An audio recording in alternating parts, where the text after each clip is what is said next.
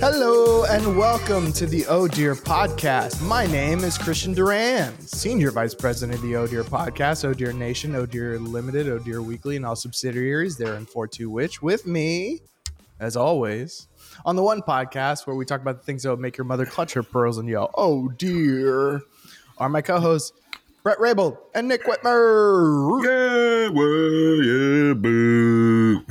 Hello, baby. Some sounds. We were talking just before, so let's continue this. I was saying that if you're an artist, because Valentine's Day just passed, and if you're an artist, like a musician or whatever, like you should just pick a holiday and write any song. Just write a song about the holiday because it'll get played every year on that day. Yeah. Because, like, I remember when Outkast came out with Valentine's Day from the Love Below album. And it's like, Happy Valentine's Day. And now it just gets played in commercials. I always thought it was like a weird, terrible song, honestly. And now it's just like, it's Valentine's Day. So somebody's like some very bored and unimaginative advertising executive just picks that song and then plays on it. And then Andre 3000 gets royalties forever. So I was saying, just pick a holiday and like make a thing. Yeah, it's funny because like the more minor the holiday gets, like the funnier it is. Like we were talking about a Memorial Day song. Yeah, like to totally like did not even aware of what Memorial Day stands for. Just like a American Memorial Day's anthem type song. Yeah, and then Memorial Day, I'm gonna grill, I'm gonna drink beer, I'm gonna whatever it is. You could do it for every, and then that's a Walmart commercial every Memorial Day leading up to it. To remember to go buy charcoal and shit for your grill, and and then we were joking about like a Gary Marshall movie about Memorial Day, or even better, Juneteenth. But it's like a white Upper West Side rom-com with like Meg Ryan, and it's about Juneteenth. Yeah. But it's just about her finding love for Juneteenth, but there's only like one black guy in it for like 2 minutes. Just two white guys. It's like Meg Ryan, and she's like, I gotta find love by Juneteenth, and she looks like Adele in that one picture where she has cornrows.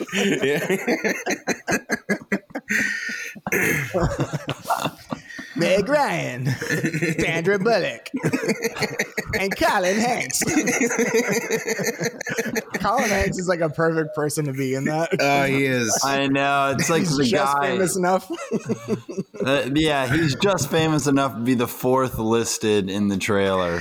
Yeah, and he's also enough of a draw for like rom-com fans to like, oh, Colin Hanks is in it. It's so weird that he's Tom Hanks' son. And he's like... it's so weird. Like he's not like Denzel Washington's son is like people don't know that that's Denzel Washington's son sometimes. Yeah. Colin Hanks' son, people know that it's Colin Hanks, but also like they know Colin Hanks in a weird way. Right. Like, oh, that's the guy from King Kong. He's weirdly in such a weird middle zone of like fame and like good actor. He's a good actor. He is. I think he's a good actor. I think so too. He does. I mean, he was great in that Juneteenth movie where he seduces Meg Ryan and convinces her to get cornrows for Juneteenth.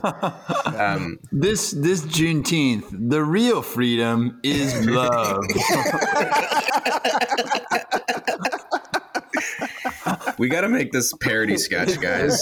We really got to do a parody. We got to do a parody sketch of this. It'd be so funny. This Juneteenth, emancipate your heart.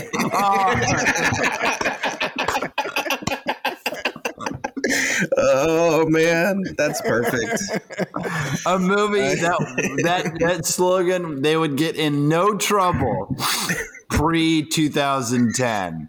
First off, even in that time period, Americans, I feel like Juneteenth is a modern thing to know about. I'm not saying it hasn't existed, but I'm saying it has entered the pop culture consciousness. I feel like it just officially became a federal holiday as of like last year. Yeah, it was like George Floyd happened, And then the next year, I believe, they started celebrating Juneteenth. George Floyd was Memorial Day. Or was that July? I think it was like Memorial Day holiday. Something Memorial like that, Day weekend. And then that June, they started celebrating Juneteenth after all the outrage and stuff. So we could make a Memorial Day movie too, and it's a white girl who meets another white guy at a BLM rally, and it's just about them. Like, I love the idea of just like, we're both radicals or whatever, and there's just no black people in the movie, and it's just about them. They just it's a rom-com, just one completely inappropriate scene about a riot, just it's like totally not cool. The Juneteenth movie is like, they just keep constantly asking their black friends for advice. That's the only black people in the movie. Oh God, it should be a movie. It's done. We got to get, and Chet Hanks, of course, has to be in the Juneteenth movie as like one of those like as the black friend from Jamaica. Doing his Jamaican accent. Oh man, this has to get made now, man. Hear me now. You got to reach out with your heart, dude. We have to make this as a sketch. Do we know anybody who can do these impressions? Wagwan. Oh my God. What the bum clock you doing here? Go to the airport and follow her.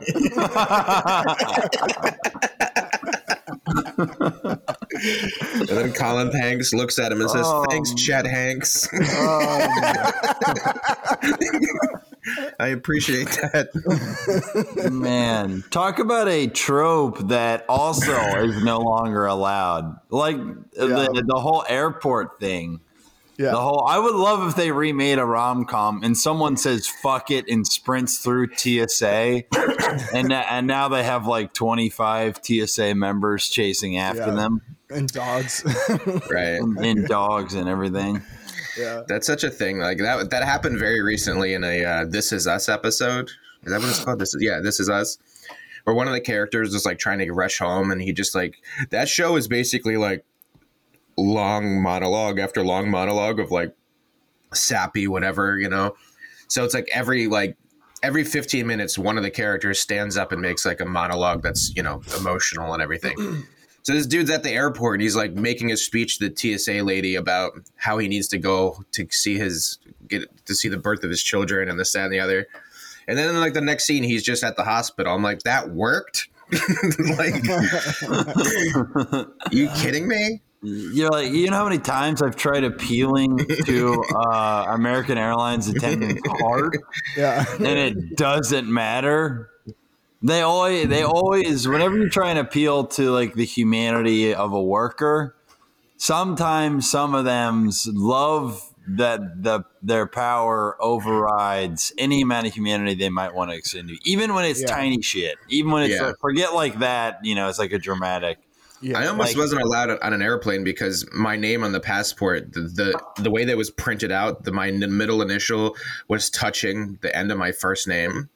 So like, my name is Nicholas J. Whitmer, and they're like, "What's your name is not Nicholas J. Like, why is there a J?" Like, they thought that I was a different guy. I found another guy named Nicholas Whitmer who had a J at the end, a silent J, I guess, at the end of Nicholas, and I stole his identity to try to fly out. Or like, I'm like, are you out of your minds? I was like, it's my middle initial. That's either. And they're like, well, why is it at the end of your first name? I'm like, I don't know. I didn't make that. It just printed out that way. You think I cobbled together my boarding pass?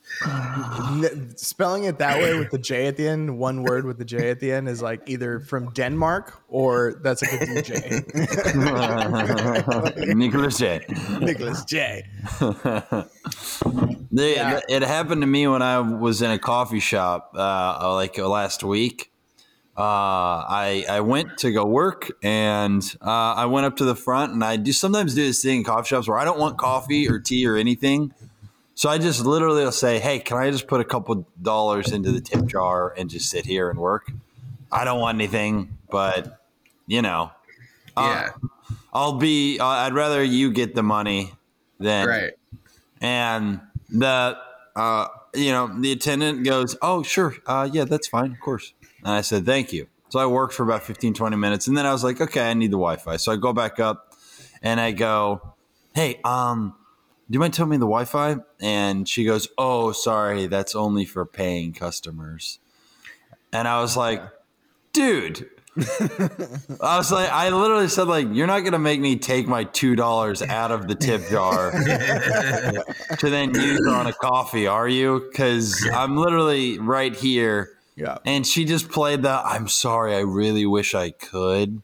Yeah. But you can, though.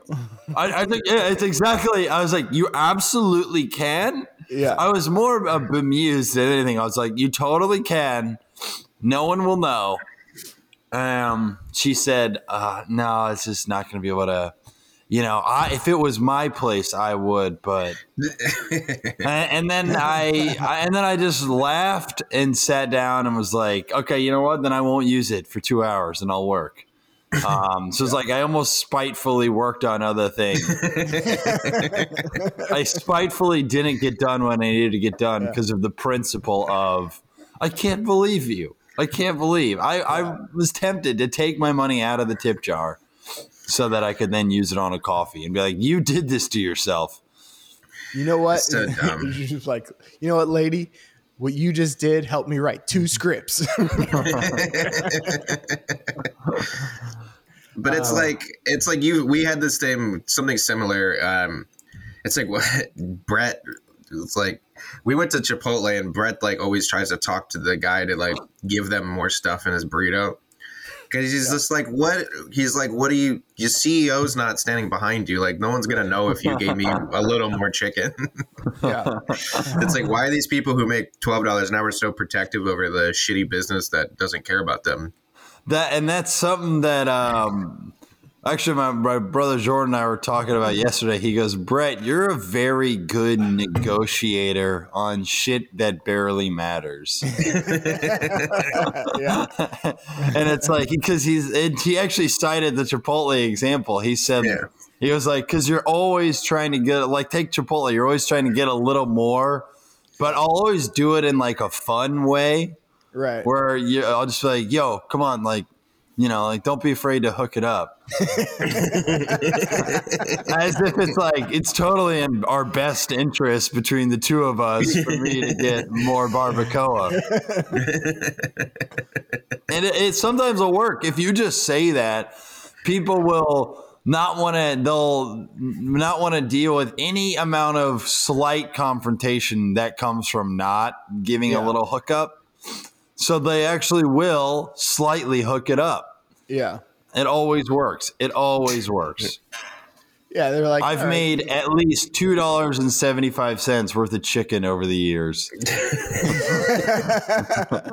Well, the worst is like if you're working there and then Brett's like, hey, can I get like just a little more chicken? You hook them up and then you realize you ran out of chicken for the next person and it's going to be like 5 minutes. You're like, shit. There's a line behind me of 15 people. That's the person who tells you no. The person's like, I've been burned before. I ain't going to do it again. Yeah, it's funny because like they're sitting there being stingy with their their chicken or whatever, but literally their stock is trading at almost $1,600 a share. I'm like, how? That's so surprising to me. Like, I know it's a successful business, but like for it to be that successful, I was like, damn. I almost bought some. I was going to go buy Chipotle stock like a year ago to be like, or I don't know how long ago, but very recently, within 6 to 8 months. I was thinking it's probably like, I don't know, $200 a share, maybe like $150. Just my guess of everything. And I go on and it's like $1,600. I'm like, what, you like serious?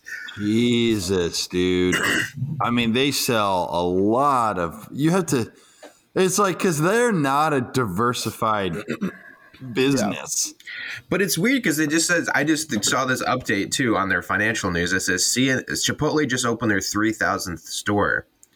Doesn't that kind of not sound like a lot for it to be like that much, the stock to be that high, like only 3,000 stores? I mean, here's the like they would all have to be like crazy moneymakers, like profit margins and like insane for it to be worth that much, right? Well, here's the thing. There's I would say the one with the most stores ever isn't Subway, right? So I think so. Yeah. Chipotle has 3,000 stores. To put it in perspective, Chipotle has 3,000 stores. Subway has 44,750. Yeah. Jimmy John's has 2,700. Yeah. What the fuck? It's kind of not a lot. But then if you go to so yeah, and then if you go to Subway stock, let's look what that fucking child molesting stock is at. Oh my gosh. They're not a public company. They're not? I mean, wow, how is that insane? How is that possible? Yeah, I guess unless they're underneath of another name, and I don't know the no wonder they got away with all the. No wonder Jared got away for so long. It's so great that Michael Phelps and Jared both faced the same punishment for their respective crimes. They took away their Subway sash. Yeah, they disgraced. One guy had one hit from a bong after winning 48 gold medals, and the other guy did something less bad. No, equally bad. Come on, equally bad. They're equal crimes. Yeah. But you know, Subway is the ultimate. It's the ultimate filler meal. It's the ultimate. Yeah. It's like the most perfectly uninspired thing to eat of all food. Whitmer, you're a food expert. Truly. Yes. Like Subway is the ultimate, like, I don't know if anyone's ever cracked a smile from eating at Subway. It's a place where it, like, yeah, it like, to me, it immediately became obsolete when I moved to New York. Because if you live in the suburbs, it's not like there's a whole bunch of delis around. You know what I mean? Right. There might be like one in your town or whatever. But if you live in the city, like on the corner of every street's a bodega. There's, you know, a New York Hero loaf, which is like a perfect piece of bread. And then they just use boar's head meat, which is better than anything Subway serves. Yeah. So like, I just don't really see the point of a Subway if you live in a city. Because I mean, what are the chances that Subway's even close? But I guess the one thing Subway has, which I'll give it credit for, is that if you're doing any type of diet and you're going out and you have to go out to eat somewhere, it's the best place for one to have a reasonably healthy meal, but also two, to know like the calories of fucking everything. Like they have the calories of like, if you add tomato onto your sandwich, right. You know, like if you add this on your sandwich, it's that like, it's down. So like, if you're really trying to lose weight, it's actually really good for that. But the proteins have no flavor. Like if you get a turkey sandwich, a chicken sandwich, a steak sandwich, they all taste the same. It just tastes like the toppings and the sauce. It all tastes like, you know, lettuce, tomato, you know, some cucumber and some spicy mayonnaise. Like you're just eating the top. Like you might as well get no protein and just get a topping sandwich because it's it offers no flavor. Like there's zero flavor. And then if you look at like the chicken that comes out, it's like this weirdly shaped, like it's like they blend together chicken in a big industrial blender and then shape it into patties. And then they paint grill marks. They paint grill marks on it. I'm like, yeah, that's a grill. Right, you're right. Yeah, I'm sure. It's just like non-existent. It's just terrible food. It's so bad. Yeah, that's the food at Burger King came pre-grill marked. When I remember when I worked there, it's like, oh shit, did it? I think. Well, they have that's disappointing because they do broil the burgers. Because they broil the burger, but if I can remember some stuff like just feeling like, yeah, the grill marks are just decoration, just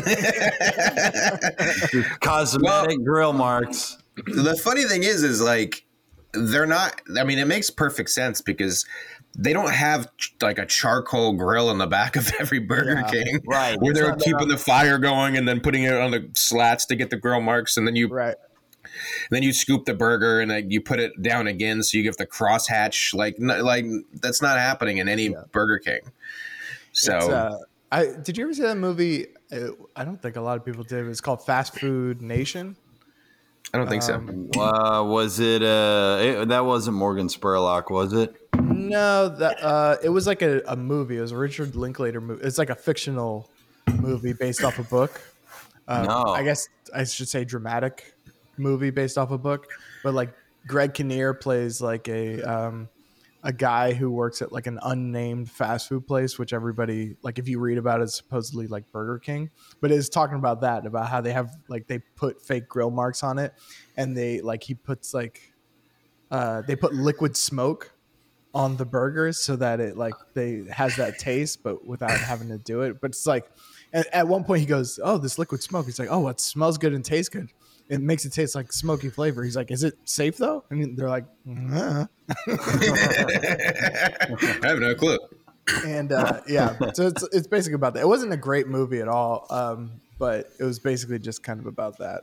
Would you say it's weird? Something called liquid smoke is not a naturally existing thing. How did you get that other state of matter in the form of the other state of matter? You know the stuff you're not supposed to breathe in? Well, we concentrated it into liquid. Would you say it's a pretty good movie, Christian? I would not, actually. I would say it's a little lower than pretty good. It's like, Is it typical Linklater, which is like very loose, if that makes sense? Like not a hard narrative, not a hard narrative, kind of like drifting. Kind of, because it focuses on, it tries to do the thing of like separate stories that are about things. It's like, this is the migrant family that walked across the border to work in America, and now they're working at Burger King. This is the executive who works at the Burger King who sets their wages. This is the farmer who sells the meat. Like, it's all like that and intertwined and not very good. Right. Yeah, that's such a genre of movie, the like, aren't we all like, look at how everyone's a little interconnected. Dude, man. I was actually watching one of those movies last night. It's called 21 Grams. It's actually a really good version of that movie, but the first time I saw it, I was like, oh my God, this is like the greatest movie I ever saw. Last night I was watching, I was like, I mean, yeah, it's really good, but the performances are great, but it does do that thing of like, this is the lady whose family was killed. Like, I'm going to spoil it, but Naomi Watts' family gets killed, and Sean Penn needs a heart or lung, and then her husband gets Sean Penn gets her husband's heart, so then they start hooking up, and then the person that wait, Sean Penn in this movie, this dude got the heart. Oh, but that guy died. Sorry. Oh, okay. Because for a moment I interpreted it as this man gave Sean Penn his heart. Like for some reason in my head I was like, you can live, and then Sean Penn, and then Sean Penn starts fucking his wife even after that, and I'm like, thanks, buddy. Are you taking everything from this fucking guy? Sorry, I didn't explain that well. There's three main characters: Benicio del Toro, Naomi Watts, and Sean Penn. Sean Penn needs a heart. Benicio del Toro is like a recovering alcoholic, I believe. He has like 2 beers and drives like intoxicated, runs over Naomi Watts' family, and then her husband dies, and they give the heart to Sean Penn. Sean Penn starts hooking up with Naomi Watts because he wanted to meet her because he felt guilty, and then Sean Penn and her devise this plan to go kill Benicio del Toro out of revenge. So it's like, it's all connected, man. Yeah. They should make that one of those movies, and that's what it should be called. It's all connected, man. With that other one about the fast food thing, is like you could just tell that that's some like, I don't know, like this guy, he was like, I'm going to be the next Upton Sinclair. I'm going to write the next Jungle. I'm going to expose fast food, man. And it's like, dude, fast food has been exposed and we still eat it. Like, no one gives a fuck, dude. It's true, because like the last scene of the movie is like, it's all leading up to like them going to a farm, and you watch like actual animals get slaughtered, like real animals. Like you just go like, okay, and with dramatic music in the background, and you're like, all right, I'm gonna go get a burger now. You didn't change me whatsoever. Right. I don't know. It's like the hogs and stuff, all the pigs and cattle are getting slaughtered, and then it just cuts to the executive, and he's going, yes, yes, beautiful, beautiful money. I wish somebody would make a movie like that where the characters are like that cartoon. Over the top, yeah. Beautiful, beautiful money. But what about our principles? Principles don't make profits. Dun, dun. Yeah. Even that, whatever that movie is, there has to be a female lady scientist. Even if it's like kind of not a sciencey movie, but it has to be. She's the conscience. She warns the business guy, like, this meat is not good for people to eat. Well, can you hide the results of the study? Well, that would be unethical. I'll pay you more beautiful money. Don't you like cars? Or your family's, like, your mother's sick in the hospital. I can pay the bills. All right. You're a single mother trying to get your kid to college. Well, guess who's the board of the scholarship program? I can get a kid a full ride. Oh, man. I can get him a full ride and he'll get a good job. And then he'll make beautiful, beautiful money. Money. Or you could say no and he'll die. Yeah, man. I don't know. Bad writing. So good. It's so good. Yeah. One thing I wanted to ask, because I was thinking about it, do you guys remember the first time you went to Chipotle ever? Wow. Yeah, I wrote a bit about it. Oh, yeah. I had that joke for a while, yeah. You loved it, didn't you, Whit? No, I didn't like it. I mean, I like it now for what it is. Like, I understand the context better, and for... It's undeniably amazing quality food for fast food. You know, like to walk into a place and get something in like 10 minutes. Yeah. And how high of quality the ingredients are and how good it tastes is actually, for the prices, it is expensive, but it's not like crazy expensive, I guess. It sounds like, real quick, it sounds like Whitmer's apologizing for like an old tweet. He's like, after educating myself on Chipotle, I went through a personal journey. After this journey, I'm doing the work. I'm gonna be I'm gonna let the others speak while I be silent. Man. But like, it's super, like, it's, I don't know. It's like everything like that. My beef with the place, no pun intended, is everything about it. Really is just like any corporate endeavor just sucks the soul out of everything. So like my whole joke was like, when I wrote this bit, I lived in a Mexican neighborhood. So it's like, I live in a Mexican neighborhood. It's like, I can go get a real burrito from a real Mexican who literally left his homeland to come here to make burritos and like try to make it in life. And like, they don't even charge extra for guacamole, but like, meanwhile, you go to Chipotle and it just goes through an assembly line of people who like everybody has like one person puts lettuce on it, the other person puts chicken, and it just goes through this whole human assembly line. And I'm just, like that's, that's the beef that I have had with that. But that's not really fair to put on Chipotle because every single fast food or corporate thing is just sucks the soul out of it. That's what corporate chains do. Like it's like if you go into Starbucks, like they have like the blackboards that look like it's chalk, but it's not chalk. It's painted on. Yeah.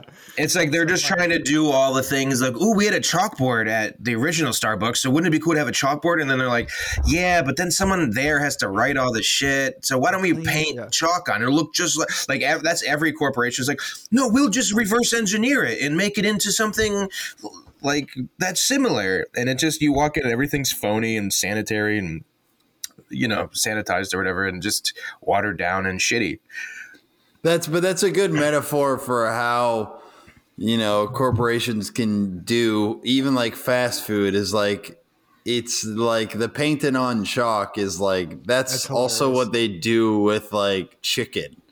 Right. You know what I mean? It's like, it simulates chicken, but it's not fully chicken. My favorite line in your Chipotle joke is they use like one person one person puts on rice, one person puts on beans, one person puts on meat, and then it's like, and after all that, your burrito costs $15. Like, yeah, because you paid 7 people to make one burrito.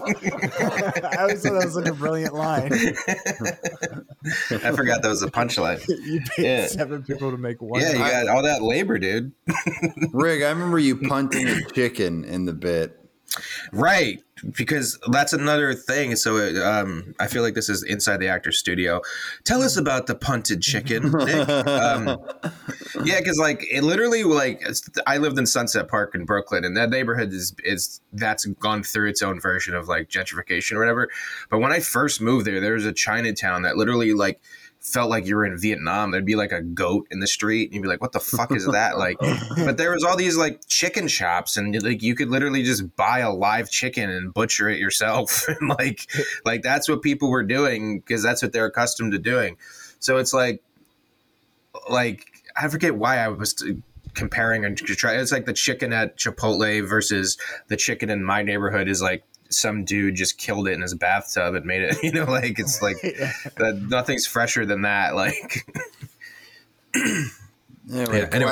Classic old bit from Big Rig. Yeah, bring it back. No. I have one thing we could talk about as far as light experiences I recently went through. Sure. Beautiful. Let's do it. You guys know, as I've told you before, I live in this house for free. By the way, I just call it a compound. It really is. And I forget I said it to someone. I was like, I was at Brett's compound. And someone was like, Brett is a compound? And I was just like, me and Joe Rogan.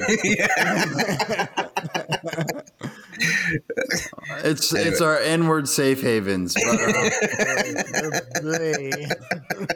It's a joke, but that's so funny. Yeah, it feels that way. The old the Fuddle Duddle compound. But so this house. So I've actually never met the owner. I had never met the owner until last night. Ooh.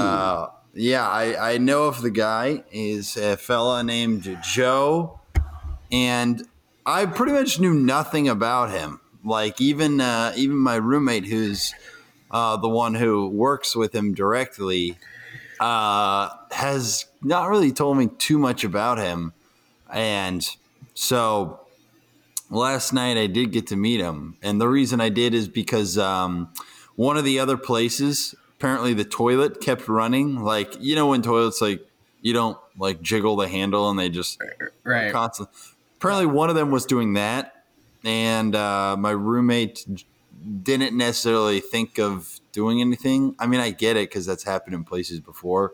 Right. Water bill ends up being like $1,200. Yeah. And so he gets a call from the owner, Joe, and Joe is like, yo. What the fuck? What the hell? And my roomie's like, oh, shit, I know what it is. And so we, to make things right, he was going to go bring him the money. And so he needed a ride because this Joe lives South Brooklyn. Mm-hmm. And we had our plan was like, I'll drive you so you don't have to like bike freaking 90 minutes or whatever. Yeah. I'll drive you and you make the handoff. But we were like, I shouldn't meet him because he may have forgot about me. Yeah. And it's just one of those things where it's better for him to forget about me. Right. And just like, I didn't even know, then, hey, this like random comedian lives there, remember? And he's like, oh, fuck, yeah, get him out of there. Yeah. So, but when we got to the place, it was in like the southernmost part of Brooklyn. I don't know what it's called, like near the water. Bay Ridge or something? Yeah, like Bay Ridge. And dude, like it felt like a movie. Like when we were driving there, it felt like if my roomie and I, Jacques, had a TV show, this would be an episode. Meeting the Dawn. And and it was just like, oh my God, I can't believe I'm like, so when we were in the car, we had parked and Jacques was like, dude, you should meet him. Like, you gotta just like meet him. And I was like, my heart was beating. I was like, dude, I don't know, man. I don't want to meet him. He's like, just trust me. You just gotta meet him. And I'm like, okay. So we walk into. It's like the scene from Boogie Nights. He's wearing a robe, and there's a Chinese kid throwing firecrackers. It was a version of that, man. First off, you walk into the real estate. It just says Joseph Real Estate, and I changed the name for the record, right? And the room, it was like stepping into a different time period. Everything was the 70s. Like, wow. It was all wood paneling. There were, I mean, maybe not said, all of the computers on the desks, there was tons of them.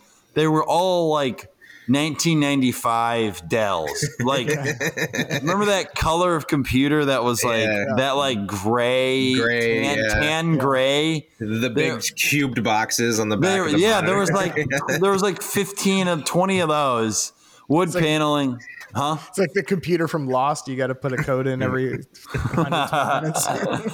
They would have that like classic black screen with the white font. Green. Yeah, the green font. And so we get in. He buzzes us in, and he's on the phone in his office. But the way it's framed is you can't see his face because his big computer screen covers his face. And I just see a hand do this, like the 1 second hand above the computer. And I'm like, that is like so cinematic to just see a finger.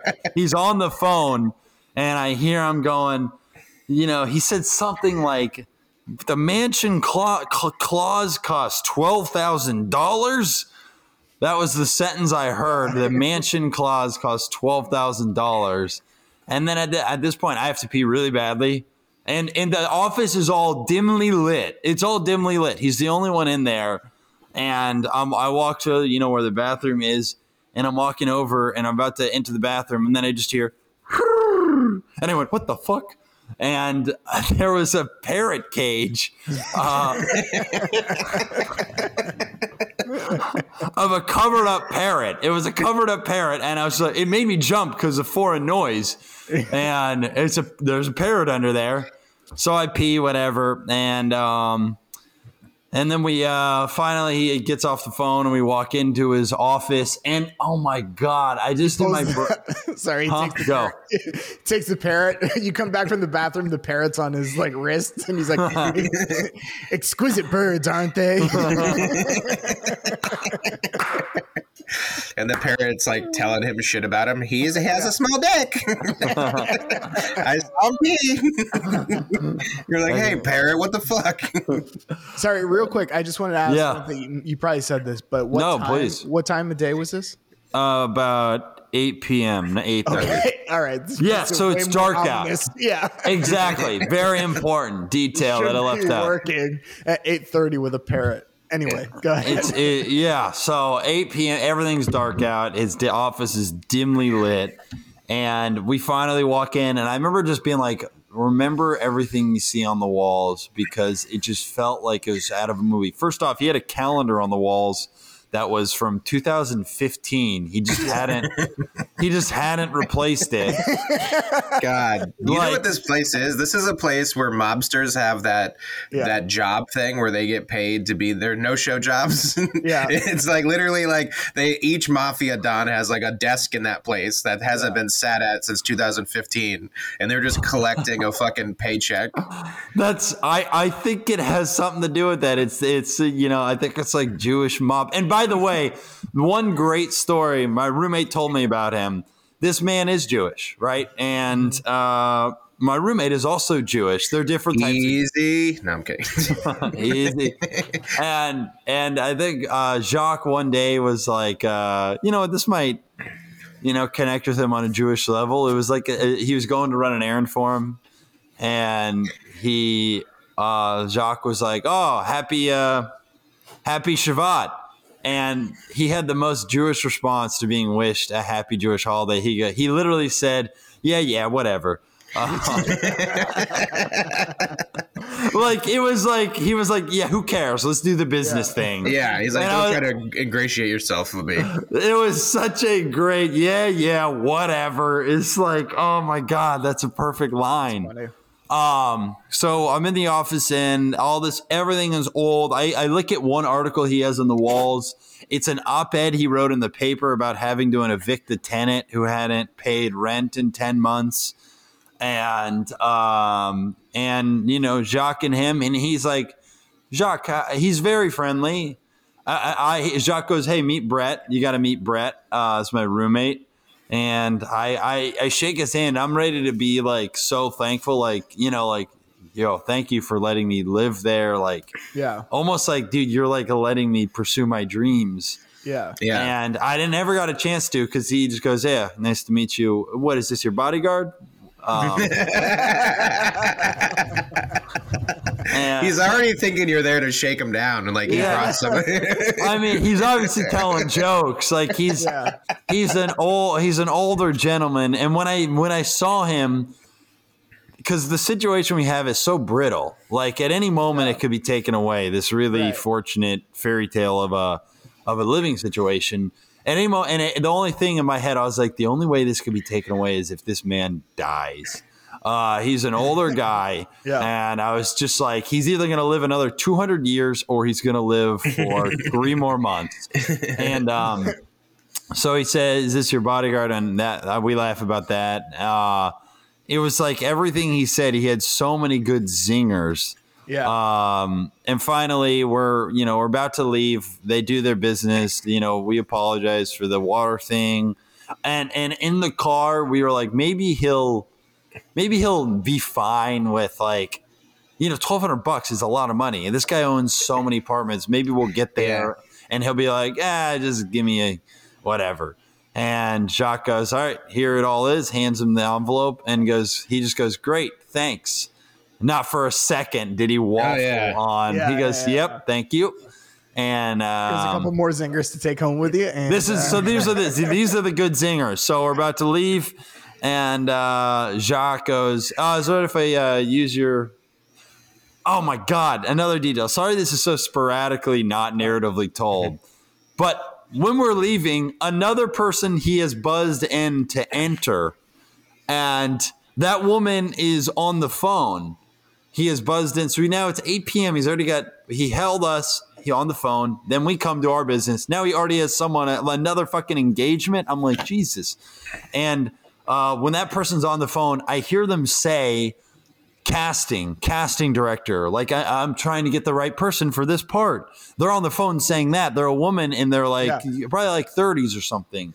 And I go to Jacques, hey man, I want to talk to this woman because of the play. And Jacques goes, all right, I'll stall. I'll go use the bathroom. Jacques says toward the end, back toward the desk, and we can no longer see his face, you know, behind the screen. He goes, hey, Joe, is it all right if I use your bathroom? And Joe goes, yeah, just don't leave the toilet running for a month. That's amazing. Amazing line.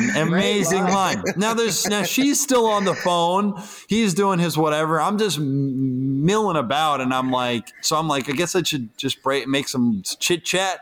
And so I said like, oh, hey, that's like a cool parrot. I can't even see it because it's under blankets. That's a cool parrot you got. And first detail he says about the parrot, it's so cinematic to me. I go, cool parrot. And he goes, yeah, she's been here 40 years. And in my head, I'm like, of course the parrot has been alive for 40 years. He goes, they can live to be 100, you know. And I said, I did not know that. What's his name? And he said, Henry. Okay. And I said, Henry? And he goes, no, Henry. The parrot's name is Henry. I learned from Jacques outside that his other gopher is named Henry.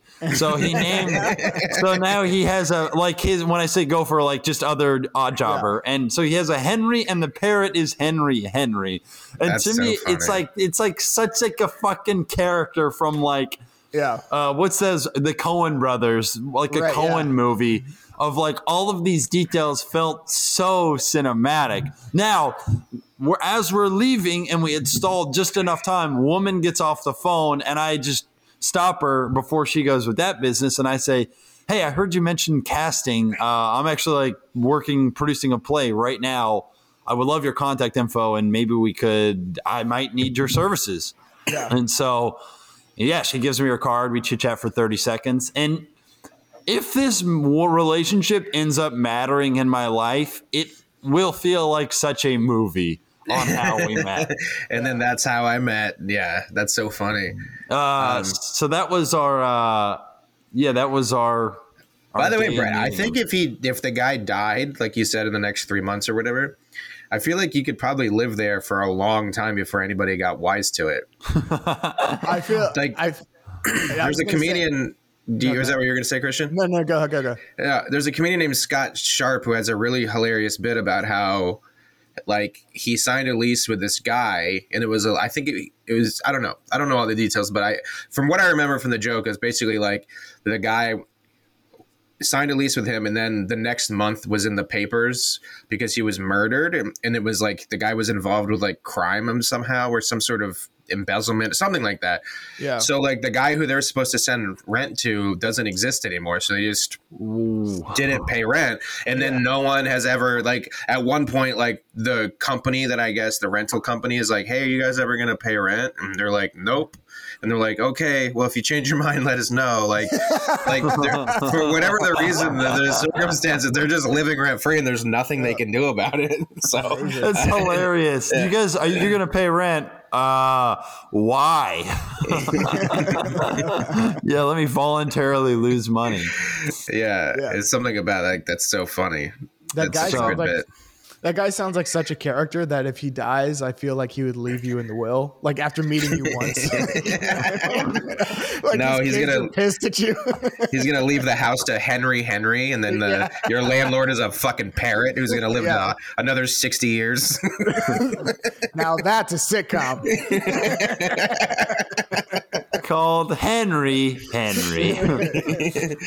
Oh, Henry. But it was such an episode my roommate and I felt like in the sitcom of our lives, this was an episode.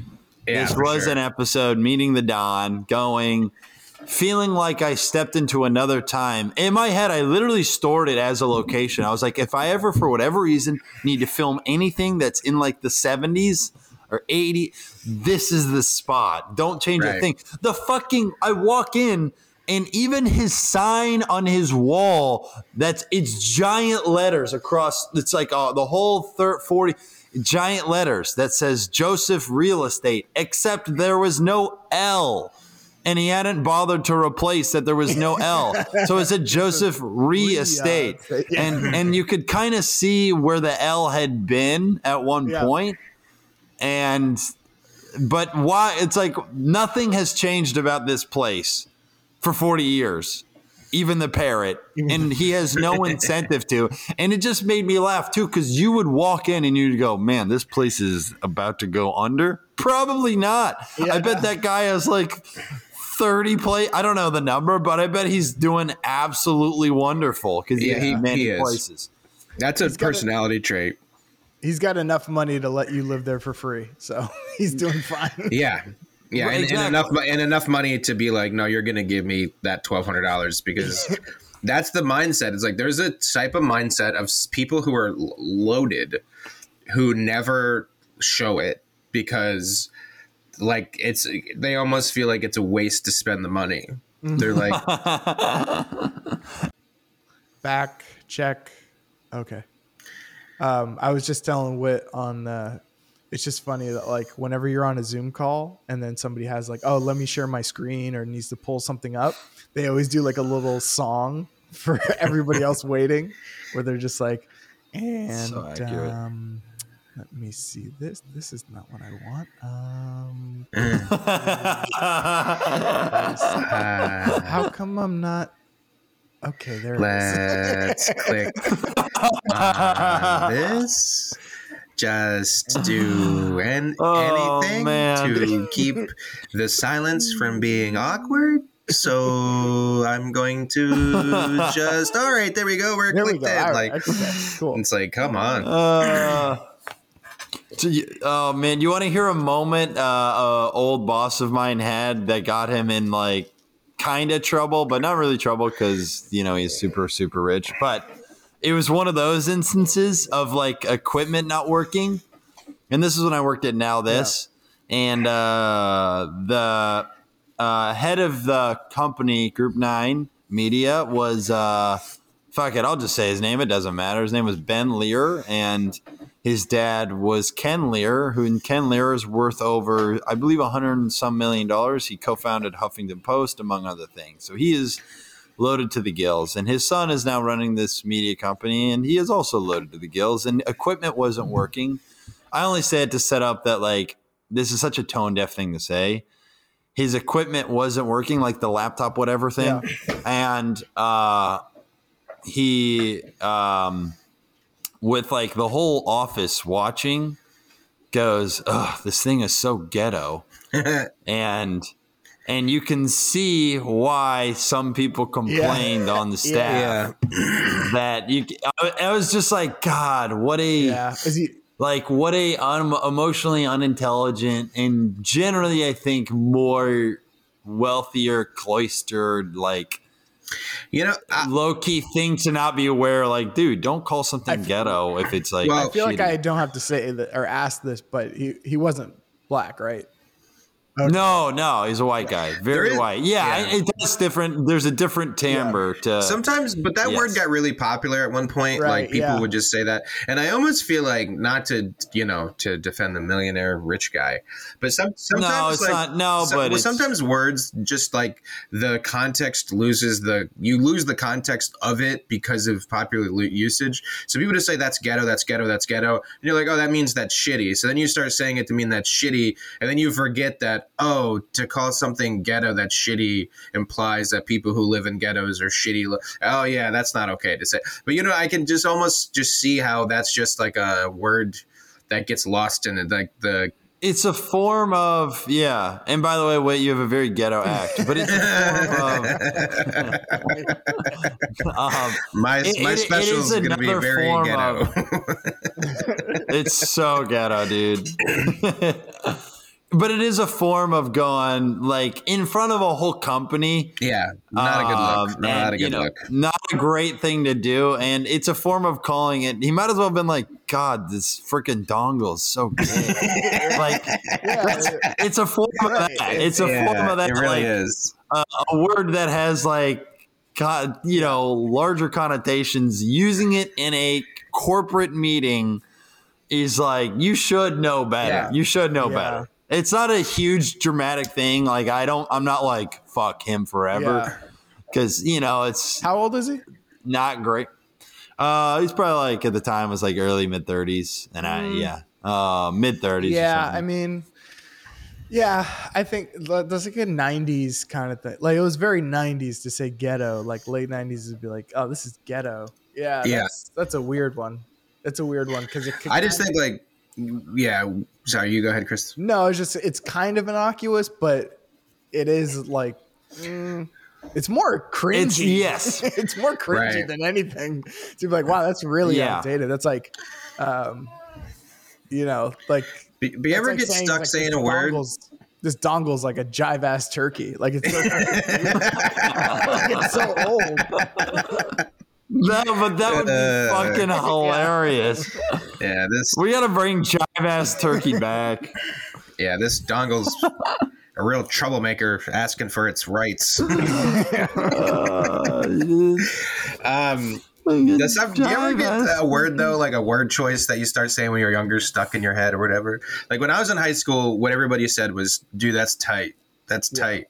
And like it took me almost 10 years post high school to stop saying tight because it just gets programmed into your brain. So I'm sitting here, I'm like 29 years old and I'm like, I don't know, fucking, that's tight. And like, what are you doing, dude? Like, why am I still talking like this? So like that guy could have just been like in the 2002 mode of himself, saying, no, that shit's ghetto, bro. And then I use it ironically at work. Like, but you know, if you don't know me and like on Slack, it doesn't come off as ironic. So it just sounds like I'm tight. Because I use it for like somebody's like, hey, can I get that, you know, Photoshop file? I'm like, oh yeah, sure. Yeah, right, tight. I'll have that to you today. Tight. And they're like, what a loser. That really is. That's the early 2000s slang for sure. Man, so tough. Anyway, we gotta wrap this up, fellas. Oh yeah, sure. What you guys gonna be? What you guys gonna see? Oh, dude. My special will be out. I'm tentatively. Well, I'm not going to give it a tentative date because it could be wrong. I have a goal in mind, but I'm hoping towards the end of March, my special will be out. Oh, wow. So for that type of information, to find out where that is, just go follow me on Instagram, Nick_Whitmer. I think the biggest thing to promote out of this land is keep an eye out for the Kickstarter for Race the Movie, The Play. It'll be out soon. We did a read through and it was so funny. It's really funny. Oh man, I gotta say one thing on the record, and I know this is the part where people have probably tuned out, but I gotta say one thing on the record. Me and Christian's, is that okay if I say 1 minute? Yeah, go. We have time. Me and Christian, that all I want, because I read the part for one of the two leads. And I feel like I'm like Kendall Roy and Christian is Logan Roy from Succession. In that all I want is for Christian to tell me I'm doing a good job. And I'll be honest, I don't technically think he has. I swear to God. I literally, every time I've been like, dude, I'll be Wyatt. Christian's almost like, yeah, I guess we have to do that.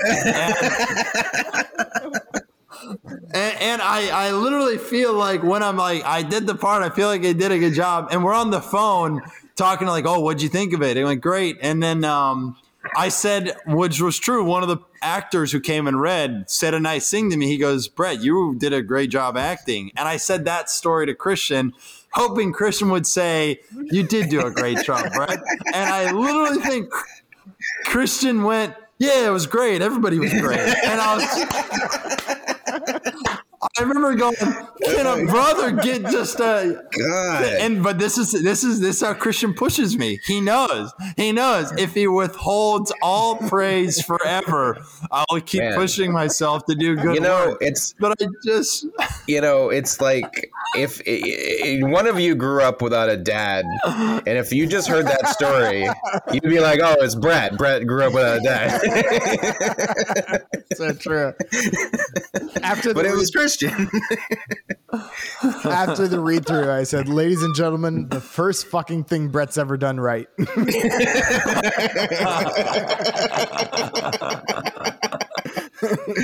Oh man, that's a good place to end anyway. That's so funny. Anyway, Brett did a great job. He's fantastic. Oh, only publicly on air. I see.